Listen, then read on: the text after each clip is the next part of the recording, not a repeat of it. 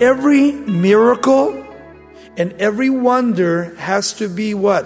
Has to be proved by the Word of God. Because if it's not proved by the Word of God, then how do we know it's a genuine healing? Because Satan himself does healings too. You see? You have to be careful.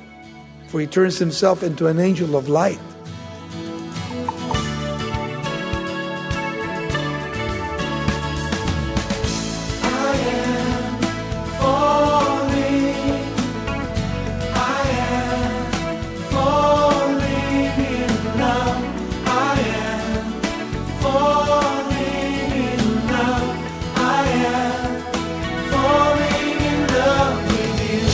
Welcome to Somebody Loves You Radio, the Bible teaching ministry of Raul Ries in Diamond Bar, California. We are so glad you've joined us today for our series in Mark's Gospel, as we consider how our witness as Christians can either point people to God or obstruct their faith. Raul will teach us how to follow Jesus' example and make more time for prayer. We hope you'll keep listening to see that in every decision you prayerfully make, you can glorify God and accomplish His mighty will. Now, here's Raul Ries. If you have your Bibles, turn with me to the book of Mark, the Gospel of Mark, chapter 3 this evening. And we want to look at the fifth conflict that Jesus had with the Pharisees. And I told you before already that the Pharisees were those that constantly were coming against Jesus because of the law. They were always attacking Christ as if Christ was breaking the law, and yet they themselves were taking the law upon themselves and becoming really condemned by the law, because everything they did was according to tradition of the rabbis and never according to the Word of God. So they were always trying to stop Christ from doing what God the Father had called him to do. And then he says, and he entered the synagogue again, and a man was there who had a withered hand. Now, a synagogue in that culture is not like our common churches today. In order to have a synagogue in any city in Palestine or outside of Palestine, you would have to have at least 10 Jewish males to have a synagogue. Otherwise, you couldn't have one. And the synagogue was not like our churches. In a synagogue, the women would sit on one side and the men on the other side, and then the rabbi would teach them the Word of God.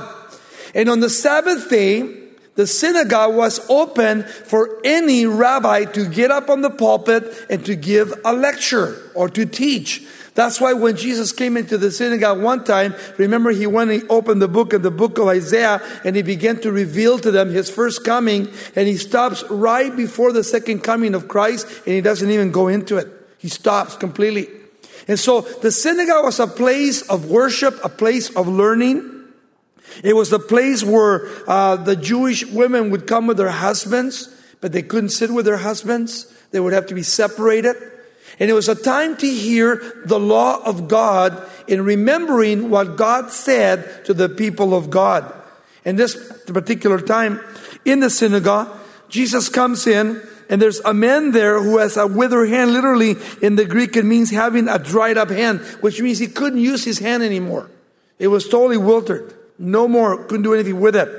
And so they watched him closely. Now, the Pharisees already knew that in previous times, Jesus, whenever Jesus saw a need, what did he do? He took care of it. So what they always were looking for was for Jesus to do another miracle. And what they were looking for is to set him up and to have him judged and tried and eventually killed. That was the whole purpose of this religious movement. They did not like Jesus because Jesus spoke with authority. He spoke the Word of God, and they were used to listening to the rabbis and not really being honest and truthful about the Word of God. And that's why Jesus convicted them with the Word of God. And I think that the Word of God is like that. I mean, how many churches today do not preach the truth of God, and people are being lied to? I mean, there are churches that literally do not believe on heaven or hell. They believe just in having a good life in this world. And there are pastors and teachers that will get up on Sunday morning and they will say and they will teach that there's really no heaven, there's really no hell. You just got to be a good person and live your life the way you want to. And when you die, you become non-existent. And then there's other churches that teach many other things. But we need to understand that here Jesus is coming and trying to teach the truth of God. And now what he's going to do, he's actually going to heal another man. But these guys were constantly watching him with an evil eye. You notice that it says they watched him very closely. Whether he would heal him on the Sabbath so that they might accuse him. Now, the reason they were looking to him and to accusing Christ is because these guys were, they actually, from the 10 Commandments, they made 624 actual commandments in their own law. And they had things like on the Sabbath day, if you had false teeth, you couldn't wear them on the Sabbath day because it was a burden to have false teeth in your mouth. You could not kindle a fire, you see. You could not walk more than a half mile because then you were breaking the Sabbath day. And it was all legalism. It wasn't grace. It wasn't mercy. And so when Jesus came, he came to set the captives free. And so we see that here, Jesus now is going to do what they didn't want him to do. In verse 3, look at the command. And then he said to the men who had a withered hand, step forward. And then he said to them, he calls them to go forward. Then he turns to the Pharisees and he says this to them. Is it lawful on the Sabbath day to do good or to do evil? To save life or to kill? I mean, tell me. You know the law. I want you to speak up. And of course, the law said that it was lawful to do good on the Sabbath day. And the law also said if there was a need, then you could save life and not kill it. So they were silent because they knew that Jesus was right and they were wrong. They knew it. And they were not about to open their mouth at this particular moment. They were waiting for a better opportunity to really get to Jesus and to entrap him and eventually to have him judged and killed. And so Jesus, look what he says to them in verse 5. And when he had looked around at them with anger, notice that. It actually angered him that these religious leaders were trying to keep people from God when they were supposed to lead people to God. And you know, I thought about that for a moment. Think of how many times, even ourselves, instead of leading people to God, we're leading people away from God because of maybe the things that we do or the way we live our lives. We have to be very careful that we're always leading people to the truth and always leading people to God. Never away from God. Never into deception. And so when they could not say one word, that was their reaction. Then he was actually looking around with anger. And then notice what it says. And being grieved by the hardness of their hearts. There is the real problem. The hardness of heart. They were so concerned about tradition that they totally were blind to the grace of God and the mercy of God that Jesus wanted to give to them. It's so sad when people become hardened by religion and they don't really see the truth of God. It's sad. The blindness and the hardness of people's hearts, they will not believe the truth about God. And that was the Pharisees' problem. Jesus was grieved because of the hardness of their hearts. And then he said unto the man, stretch out your hand. Notice that. He gives the command. And he stretched it out, and his hand was restored as whole as others. Now, this brings up an issue that there's a lot of people today which we call dispensationalists. They do not believe that miracles are for today. There are people that teach that. There are no miracles today. The gifts and the works of the Holy Spirit are not for today. They're of the past. They stopped with the apostles in the book of Acts. Yet we know, I know personally, that God still heals people. Do I believe that God can raise somebody from the dead? Yes, I believe that. Never seen it, but I believe it. Why? Because I believe that nothing is impossible with God. I have seen people that we prayed for, they had cancer and were healed from cancer. We have prayed for people that actually had major problems within their body and God healed them. Tumors in the brain, where the tumor were actually dissolved and gone and the doctors didn't know what to say about it. In my own personal life, God healed me from leukemia. I had cancer cells all over my body when I went in for an appendicitis attack, and they did surgery, and at the surgery they found all kinds of cancer cells, and they actually said that I had leukemia, and God healed me within 3 days. So I can stand here and tell you that God still heals today. I don't care what the problem may be. It's according to faith, as we believe in God. Now, does God heal everybody? No. God heals according to His sovereign will. According to His sovereign will. No matter what, we need to realize that if God heals us and He keeps us here for a shorter, for a longer time, that's what He wants to do. But there are some times when we pray for people, and the way God heals them is He makes them die, and He takes them home, and He takes them into eternity. We're still here hating life, and they're over there loving life. That's really cool when you think about that.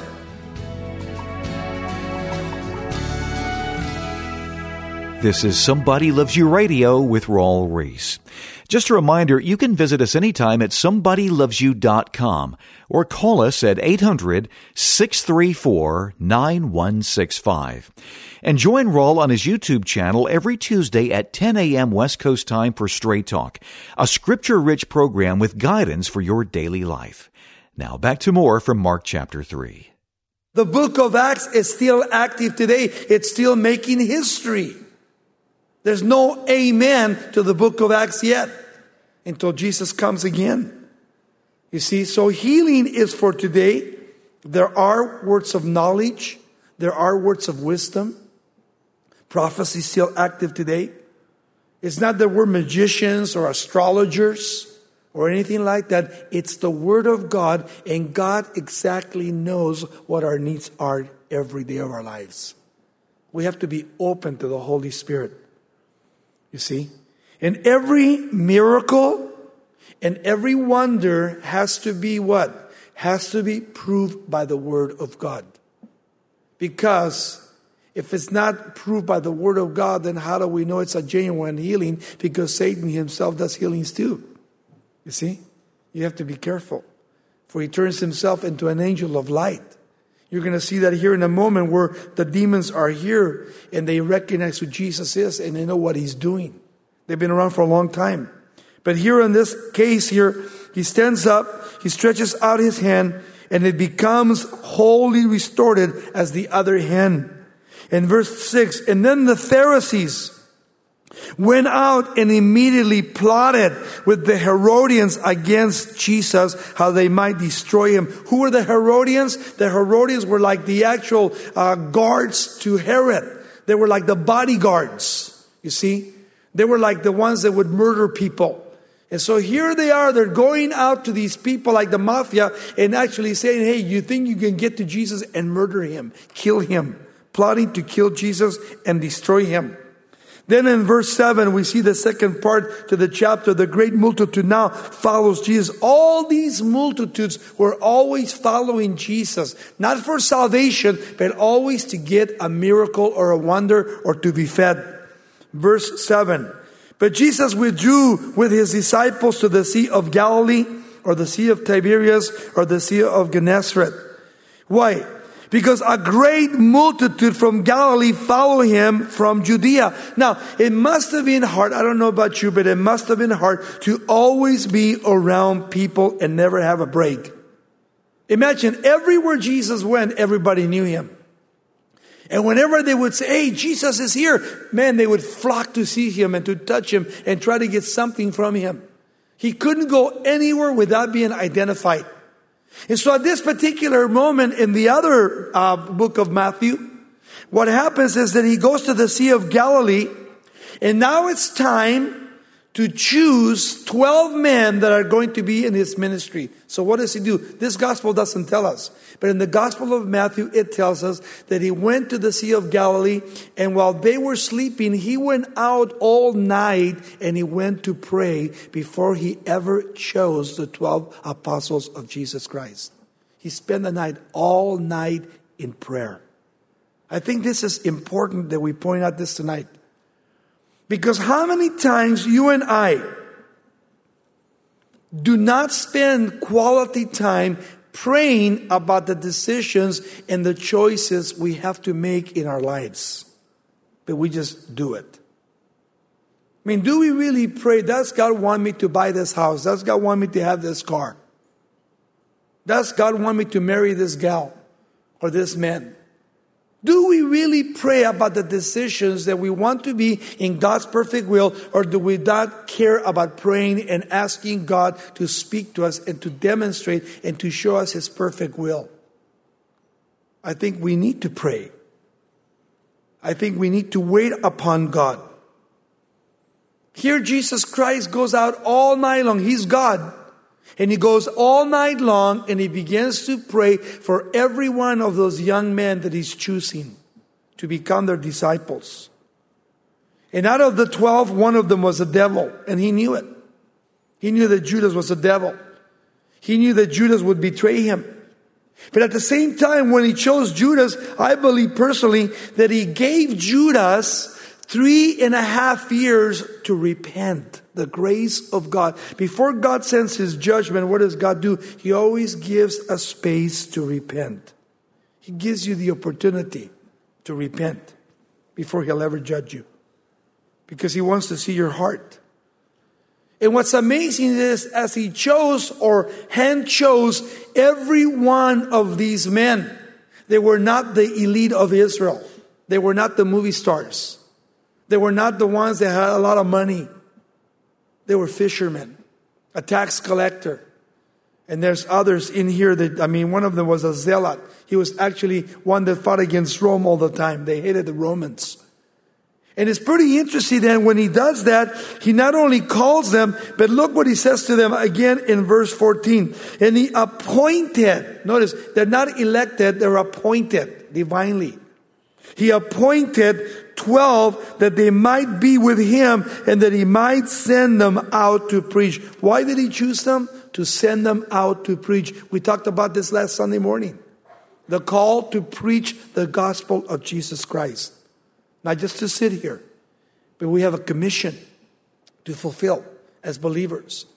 And as He chooses every one of them, at the same time He empowers them. Notice in verse 15. And He gave them power to heal sicknesses and to cast out demons. Notice that. Now, what really amazes me is that Judas was among those that were doing healings and casting out demons. There are people probably that will come to Calvary Chapel all of their lives and be like Judas. Believe it or not.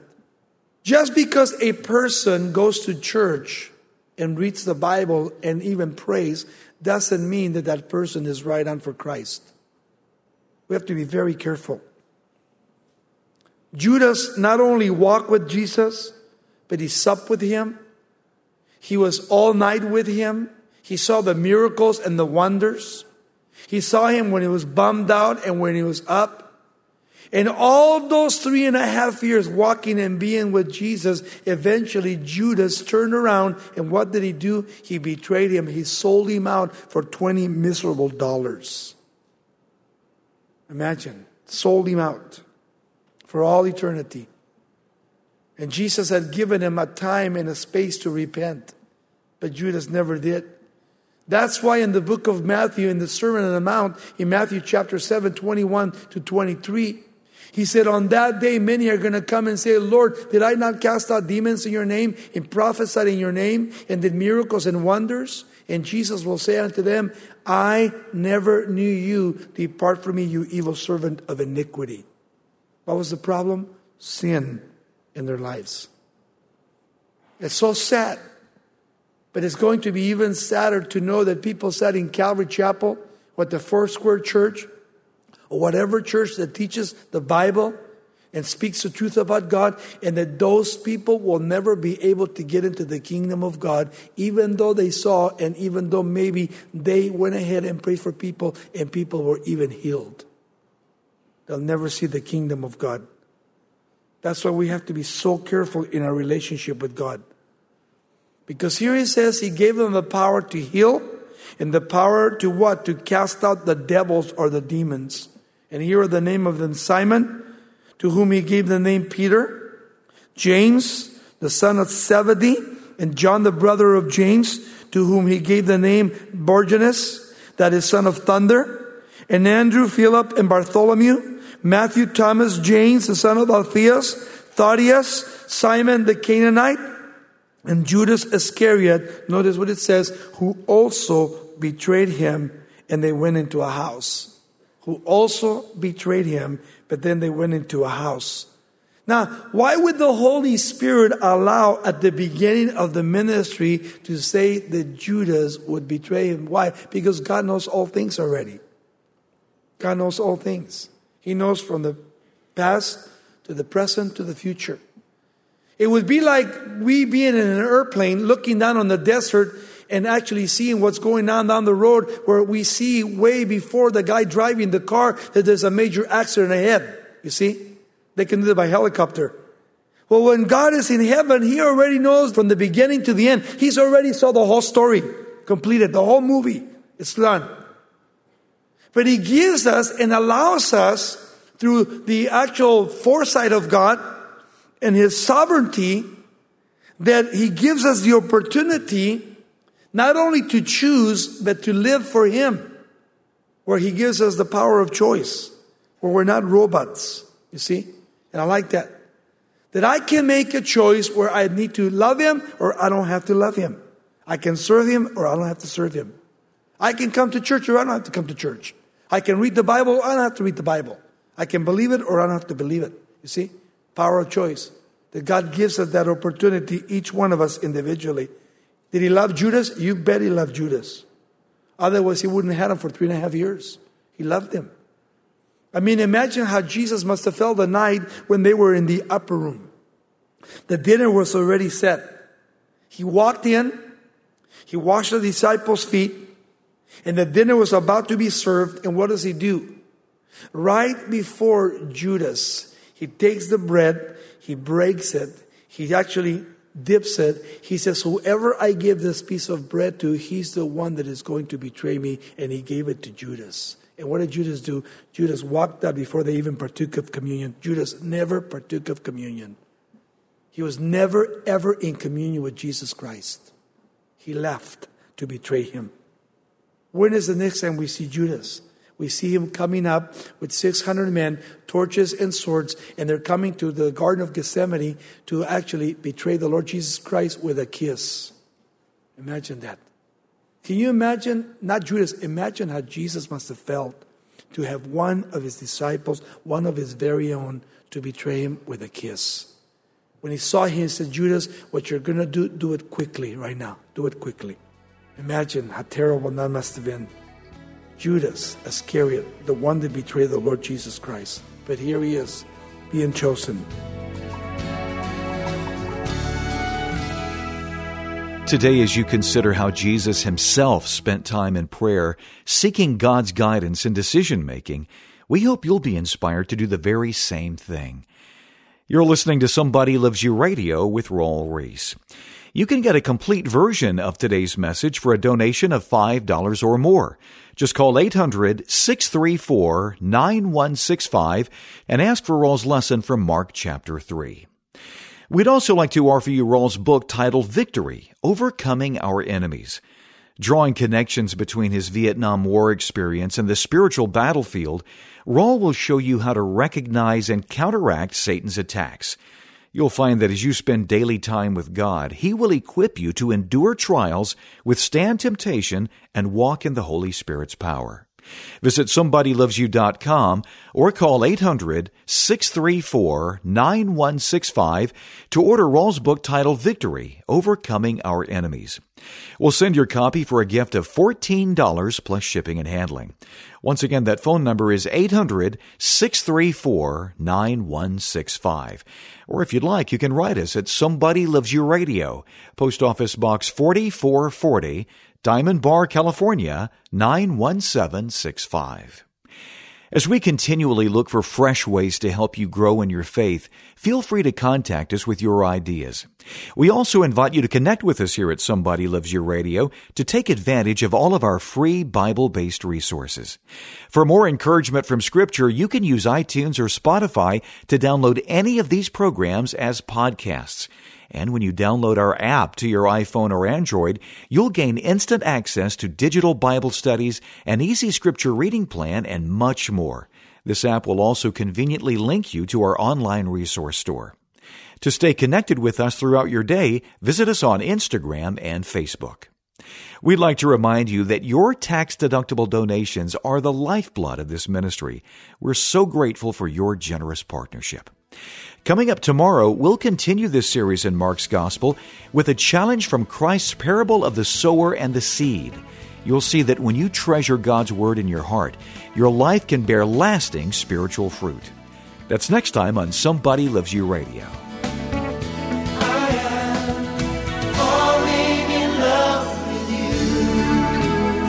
This program is sponsored by Somebody Loves You Radio in Diamond Bar, California.